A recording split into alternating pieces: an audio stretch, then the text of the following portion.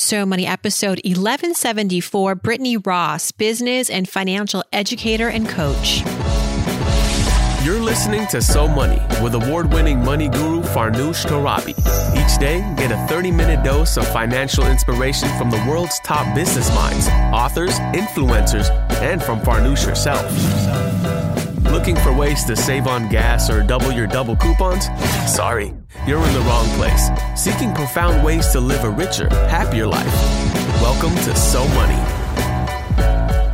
If you don't get good with money, then there are going to be exploitive people who are good with money and the system, and they're just going to take the money from you, and you can't do the things you want to do.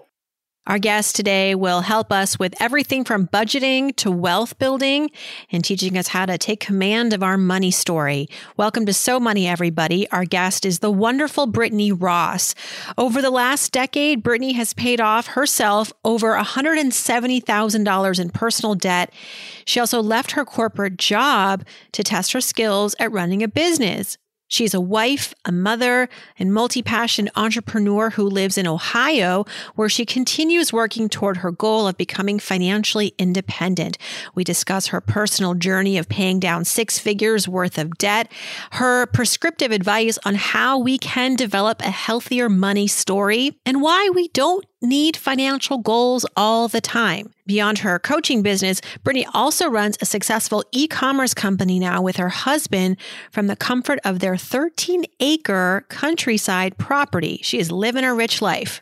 When she's not working with clients, you'll find her writing, painting, gardening, hiking, experimenting in her kitchen, and traveling with her family.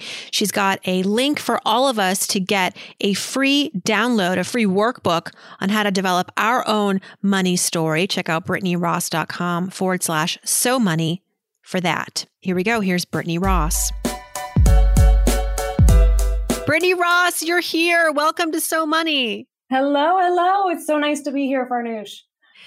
Every once in a while, I have a guest on who just wows us. They are what I call the financial heroes, the everyday people, men, women next door who were one time bad with money and are now good with money. And you are more than just good with money, Britni. You are teaching people now how to excel with their money, especially people who are entrepreneurial, who are business owners, which sometimes can be tricky. Ironically, you've got this great business, but maybe behind the scenes, your money is not that great. All this to say, super excited to have you on So Money to learn from you. I can already hear the listeners pulling out their notebooks. Welcome to the show. Thank you so much. I'm excited to share my story because I've been through the ringer with money. Yeah. Let's start with your story, how you got yourself out of over $170,000 worth of consumer debt. But take us back to maybe the beginnings of when you were just starting to accumulate this debt. What was happening in your life? Well, like so many 18-year-olds, I went off to college. And what do you do when you go off to college? You submit a FAFSA and you get student loans and you get Parent Plus loans. And when you're a little depressed in college, what do? You pull out some credit cards and you go out with your friends and you go shopping. And then maybe you use those student loans to consolidate those credit cards over time.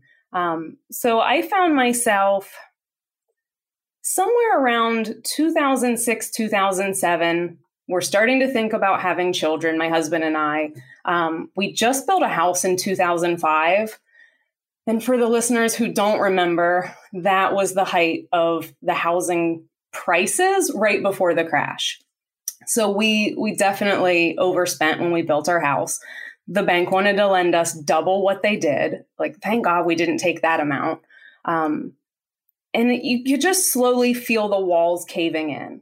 And it just felt like I never had that rock bottom moment, but I had this, is this all there is moment? Am I just working to pay all of these loans and all of these payments? And I'm working 90 hours a week. What is wrong here? And so I started digging in.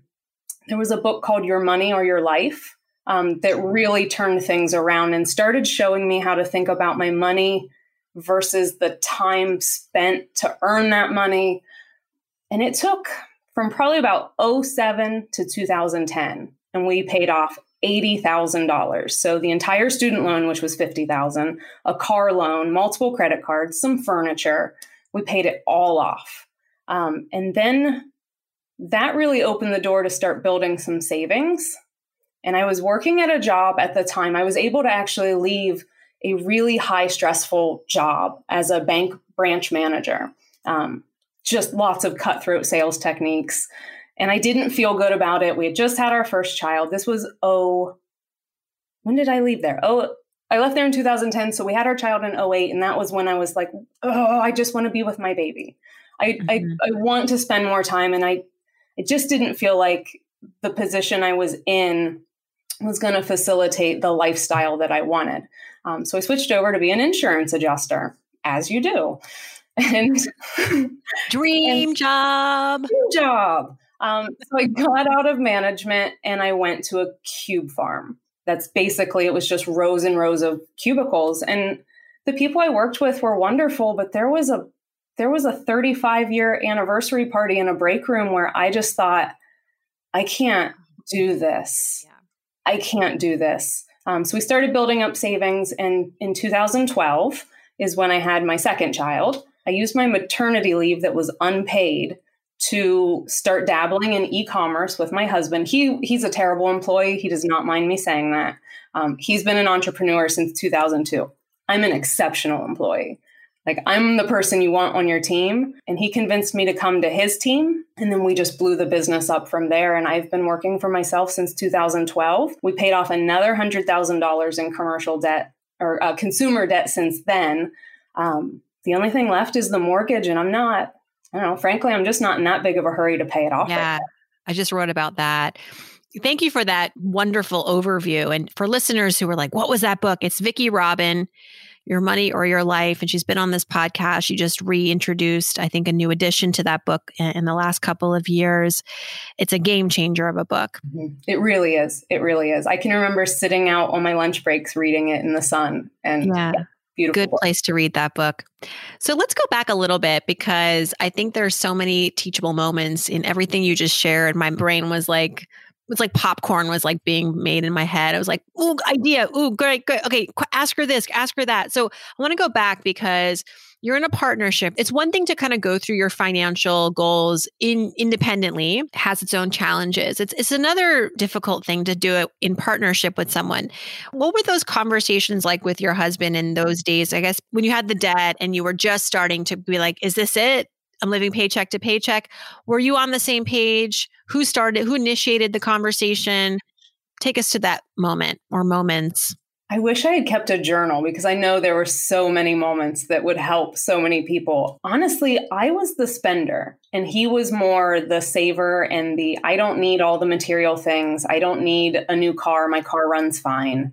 I was more of I'm a manager. I need the nice car and I need to look the part. So a lot of the conversations were honestly with me being resentful that he got to stay at home. And, quote unquote, he got to stay at home, because when you work from home, you're not really working. At least that was my illusion. So I'm running off to do these commutes and I'm so resentful. And I remember this one conversation where I was like, I have to go to work. And he was like, well, you don't have to. And I whipped my head around and I'm like, what are you talking about? Of course I have to. And he's like, there's consequences, but you have all the choices in the world that you can make. And just that one moment was like, oh, you're right. Actually, I'm choosing a lot of this. I'm choosing to continue to spend the money the way I spend money and not pay attention. And I'm choosing to have to earn this level of income to make those payments. Oh, these are all choices that I've made to get here. And so he was fortunately really understanding. I'm more the hothead. But yeah, it took lots and lots and lots of conversations. Lots of sitting down and jotting notes. What if we move money here? What if we don't spend money on that? Can we wait? Lots of that. It's so liberating to have that one thought. I had that thought also planted in me. You don't have to. You could walk away. You could choose not to do the thing that you're doing. I think sometimes now that I've grown up, and my father told me that, by the way, another man, I do think that this is something that we can learn from men, that they have they have been more powerful for many more years than women. And in that power sits a confidence that they can or don't have to do things. Whereas I think sometimes with women, and I can speak personally, and maybe you can relate, like you feel as though you don't have as many options. You feel like you have to do the things that you said you were going to do. There's expectation. We want to live up to those expectations. And so thank you to all the men in our lives that gave us permission to say to us, the women in their lives, you don't actually have to do those things. And funny enough, it's a thought that never crosses your mind. And it is the easiest thing to do. Why do we always have to make things hard to think that that's the thing that we have to do? If it's not hard, it can't be rewarding. And it can't be right. I've noticed that about, early in my work, with the financial pieces, my friends would come to me for budgeting advice. Everyone wants to know, how do I do a budget? How do I do the practical how-tos? But where I keep getting taken, and I have a feeling that your work has taken you here too, is what are these stories around money that we tell ourselves? And what are these mental prisons that we've built for ourselves? And I know for me, I've just got some stories about earning income, and that if it doesn't feel hard, it must not be deserved. And I've met a lot of women who are like, no, that's too much money. I can't possibly ask that much, earn that much. It shouldn't feel this easy. There's so much stuff wrapped up in the money stuff. So what do you say to those clients and the people in your community that have these, what did you call them? Mental prisons that we put ourselves in. It's true. I've had those thoughts. I've had moments in my 30s, now I'm 41, but where I was like, if I try to make more money, it's going to come at a cost.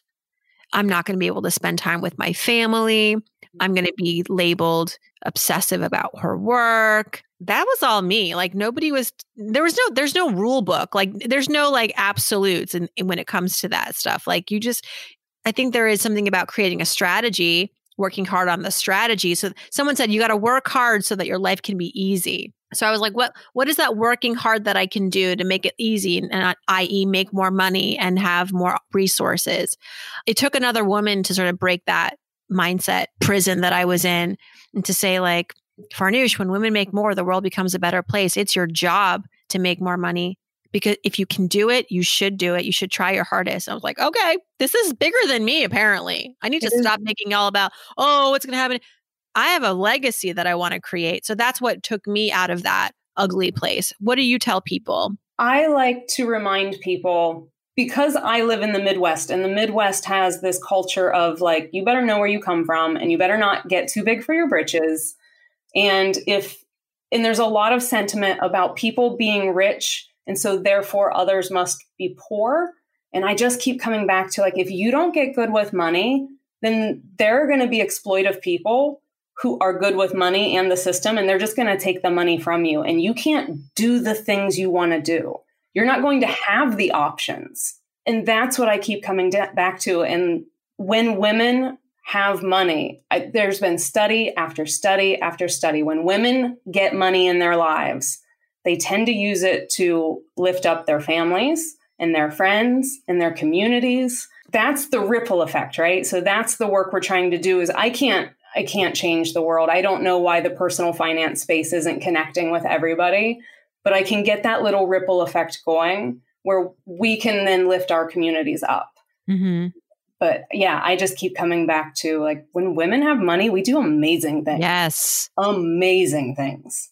Right. And, we're good with it. If you want to invest in our businesses, we'll give you a profit like you've never, it's not just for feminist, ideals. This is good business. Let's give women more venture capital. Let's give women more of the pie. Totally. All right. So what did you do to celebrate when you were winning all those financial goals, paying off your first 80,000, but also how did you keep yourself going? Because it couldn't have been smooth sailing. Oh, no, it was not smooth sailing. I think one of our big eye-opening moments was when I started keeping track of the dollars. And I was like, okay, so we're spending $400 a month on groceries. This was a while ago. And I was like, and then we're spending $800 a month eating out, and I'm throwing away groceries. What are we doing? Why are we buying $5 DVDs that we never bought, like watch? What is this? I'm terrible at celebrating. I'll be the first to admit that I've had coaches who have helped me with this, and I just blow past a goal and set a new one and keep going. So there was definite burnout, and I wouldn't recommend that.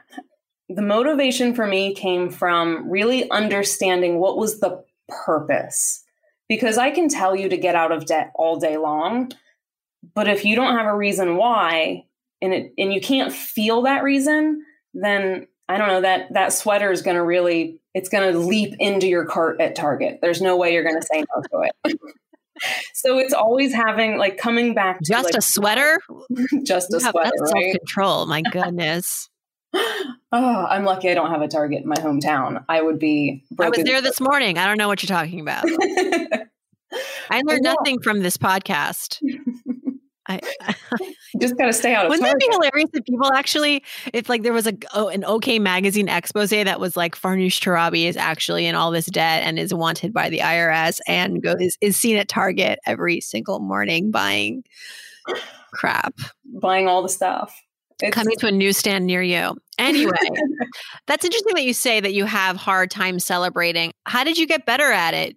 I have some really wonderful friends in my life now who, when I tell them things, they go, okay, Britni, so what are you doing to celebrate? Like they really ask me, and I'm like, we're going to get like really good takeout tonight. And there's not, it's cool. Well, you're in a pandemic. There's really not a whole lot you can do, but yeah. Like there's just not a lot to do right now. But one thing I did, when we sold the house we built, we had to take $15,000 to closing just to get out from under it. It was a disaster.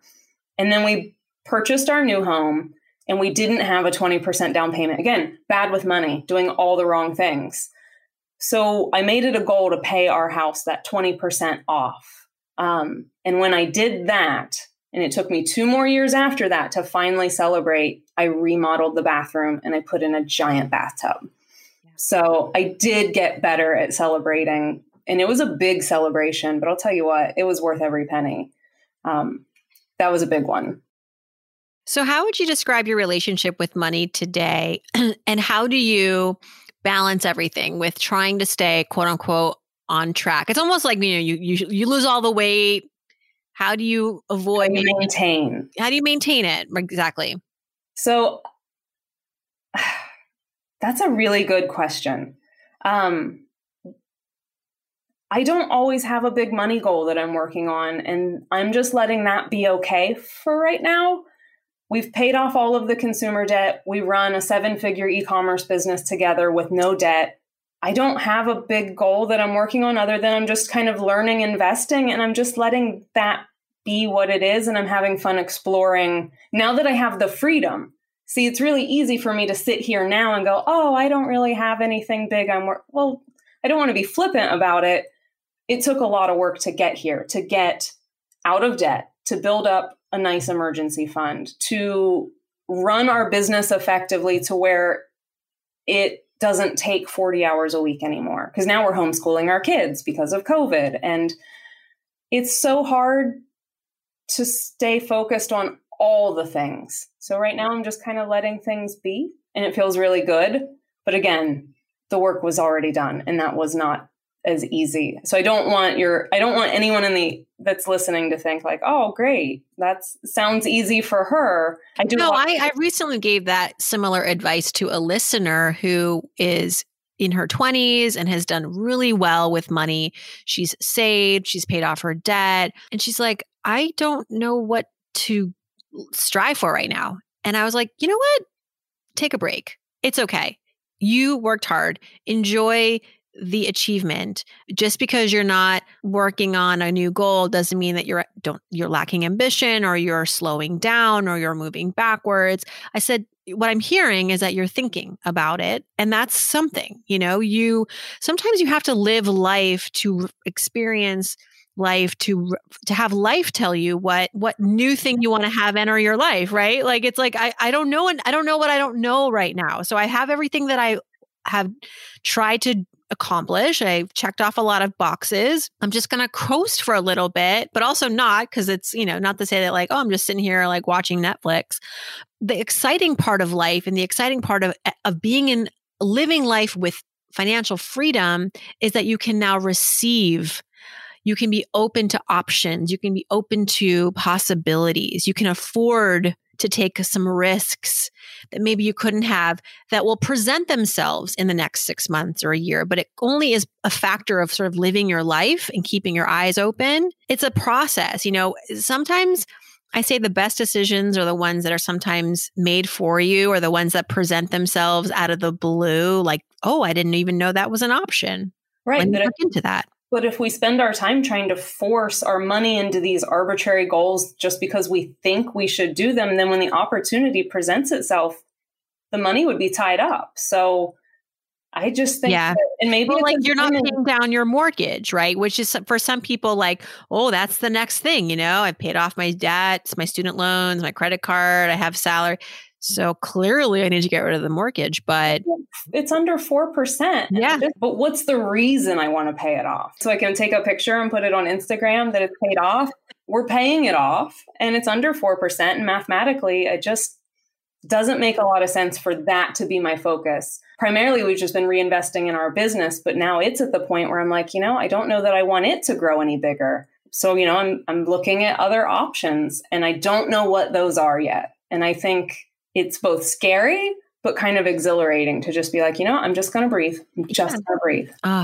What do you want listeners to know about you as the expert? There are so many wonderful experts out there, people who approach financial advice giving with experience and empathy, and I consider you one of them. You yourself may have, latched on to experts in your own journey. If someone's listening who wants to sort of join a community, look for leadership, mentorship, and maybe they're thinking, Britni, tell us about yourself. Tell us why we should give you all of our attention. Why me? Because I'm amazing. Yes. So the real reason that in the beginning of this little financial advice journey that kind of just thrust itself upon me as people were like, tell me more about how you did that. And I didn't think it was that big of a deal. But apparently it's a big deal to pay off a lot of debt. I have found that many of the voices in the personal finance space have become very rigid and dogmatic in the advice being given. Like it's one size fits all. What I bring to the table is, like you said, that empathy piece. I'm just sick of the shame. I'm sick of women specifically, but men as well. Everyone there's so much shame wrapped up in all aspects of money in our lives, whether we have too much, too little, we don't know, we're ashamed that we don't know enough. We're ashamed that we're doing better than people. And nobody really wants to talk about it in any like real specifics. So everyone's just kind of doing this dance with each other and saying we're all fine. And I can tell you that the data says we're not all fine. And so I'm trying to figure out where is the disconnect in the personal finance space. There is no shortage of information, how-to information. So why aren't more people doing it? And I feel like there's just a disconnect, and I think it comes from shame. So I like to dig into what are the stories that we tell ourselves? What are the stories we're telling each other? What does our culture tell us? Like whether that's our regional or national culture, a religious culture, or the people that we're around the most. What's the language we're using around money? Like all that stuff, the psychological, behavioral, emotional stuff. I can't get enough of it. So if that's the kind of thing you're into, like I'll teach you how to budget. We can do all the spreadsheet fun stuff. I love a good spreadsheet. I can build a beautiful spreadsheet for you. But I'm going to need you to want to come in and talk about like the nitty gritty, down to earth stuff about money too.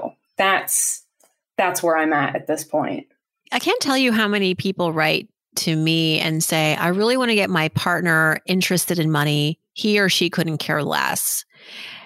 And I don't think they're lying. I think that there is something about money not being of interest to some people. Like, I don't really care about sports. Right. But also, like, sports doesn't put food on my table. And I care deeply about money for a lot of reasons, where I think a lot of advice, sort of the underserved aspect of personal finance, is helping people feel their stake, feel why they should be invested in this, to learn this. Like they think that learning about money is really just a means to an end to like live a rich life, but that's not even it. It's really about options, right? Do you want options in your life? Do you want to not feel like you have handcuffs on? Do you want to feel like you don't have to always be reacting to things, that you can be proactive? And for everyone, that why is going to be different. But I think that for someone like you and me and others to present these different ways of thinking about money to get us even just over that initial hump of caring enough to want to do something about it, get out of debt, save more, cut that one line item out of our budget. It's just, that is such a big challenge. It's only the beginning of the journey. It's like that first, like sort of just wanting it, caring about it. Do you find that is true in your community as well? Yes. Like you were saying, it's almost like, well, if I care about money, then that will become the only thing I care about. And I'm like, well, that's not true for anything else in your life. Why would that be true for money? Well, like, what does it represent? I think people forget that it can represent anything you want it to represent. It's not black or white. It's not necessarily like money is evil or money is greed or money is Real Housewives of New York. Money like it's cool. It's a thing. It can't be good or bad. It is whatever you want it to be. But I will tell you from experience that it can afford you a much more fulfilling life. It really can. Maybe, and it does buy happiness. I'm sorry. It does. They've since gone back on that study, by the way. They're like, actually, it might buy us some happiness. Turns out that food is a really... Is healthcare not happiness? I really like having healthcare and food and a home that I like, that brings me happiness. Like, right. What's the study now? It's like anywhere from like 70,000 to 125,000, depending on where you live. Like that money will get you all sorts of happiness up to there. And then from there, it starts to wane, right? It's that nice bell curve. Mm-hmm. Like I tell people, I don't want millions in the bank just to have millions in the bank. I want to know that I will have options in the future. I'm always trying to take care of like the child in me who wants joy and curiosity, but also caring for future Britni, who wants to eat food when she's 80 and wants it to be delicious food. I don't think there's anything wrong with that. But yes, I meet a lot of people who are just like, well, no. What's the point? What's the point? I'll just make more. You can't take it with you when you die. And I'm like, I wasn't trying to. Well, and it's often so rooted in how we were raised. When I was starting out in the very early days of my personal finance career, I would go to colleges and I would do town halls. And this one student got up at one point and he raised his hand. And he goes, why do I have to pay off my credit card debt? Like, what's going to happen to me?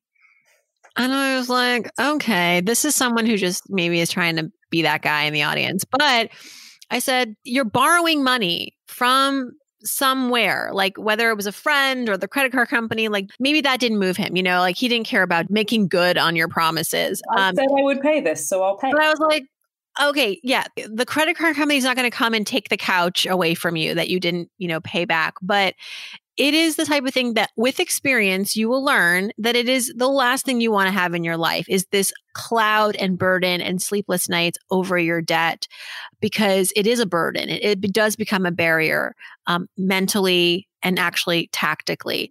And I think for this like 20-year-old in the audience, it was his naivete asking that question. But I also wonder what kind of like household did he grow up in where he thought that he could even, that was even a question. Like, why would I pay that off? If I just don't pay it off, nothing happens. Like, who's going to come after me? I was like, did you also steal? Like, did everyone check your purses? Like, I don't know, this kid. Yes, but I've been on both sides of that. And so I remember feeling stuck. That mental prison, we'll come back to that. The mental prison was, I have to earn this income because I have this many payments that have to go out a month. So now I can't even make a lateral move to a different company because that feels dangerous. And I've met so many people who it's not that they want to become an entrepreneur and start their own business. They just want to do work that feels meaningful, but they're stuck. And so that's the difference. Why do you want to get out of debt? because the feeling on the other side of it, when you get to keep all the money that you're making instead of giving it away to everyone else, is, it's damn near indescribable. Yeah. That was a big value for me. I love living a rich life. We love to travel. I love to eat good foods. It's not really that rich, but it feels like it. And so that can be different for every person too. So really getting in touch with what means something to you. What are you giving up by keeping these payments around, by continuing to spend money? I call it mindlessly, impulsively. I don't mind if you want to drop $300 on a sweater and you've got the money, that's your business. If that brings you value, I'm not here to tell you how to spend your money. I'm here to get you in touch with what means something to you, what actually means something to you versus what you think means something, or what your mom said meant something, or what your sister thinks. Like, we could do a whole podcast on family pressure. Yes. Well, I'm definitely going to be having you back, Britni. You're awesome. Thank you so much for spending your time with us. Everybody check out BritniRoss.com. That's with 2 I's, BritniRoss.com. We'll put all the links on the podcast. And tell us, is there anything else we should definitely be checking out while we're looking for you online? Tell us everything. So I am going to be teaching a few hundred women in Canada how to rewrite their money story here in about a week. So I wanted to give that information to your audience as well. So if they go to BritniRoss.com/so money, there will be a free workbook there for them that walks you through like the elements of a good story. You as the main character, your supporting cast, your setting, the style and language, all the plot points that have happened. And then we're going to flip it and we're going to turn it into where you're writing your like fictional ideal story. And I love marrying, I'm an artist, so I love to marry creativity with the money piece. And I think it's a really fun way to get in touch with where have you been? Where are you at now? What are these beliefs you're carrying around and why? And what is it you want for your future? Because we never spend a lot of time crafting our own story. We're just carrying around all the parts and pieces that have been piled onto us over the years. So yeah, BritniRoss.com/so money. And that workbook will be there. All right.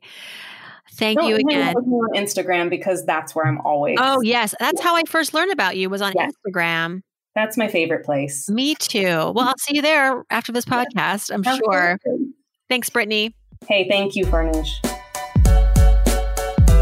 Thanks again to Britni for joining us. All the links are on the So Money Podcast website, Britni's blog, her Instagram, and the free resource for podcast listeners, BritniRoss.com/so money. Thanks for tuning in, everybody. Join us back here on Friday where I answer your money questions. I hope your day is so money.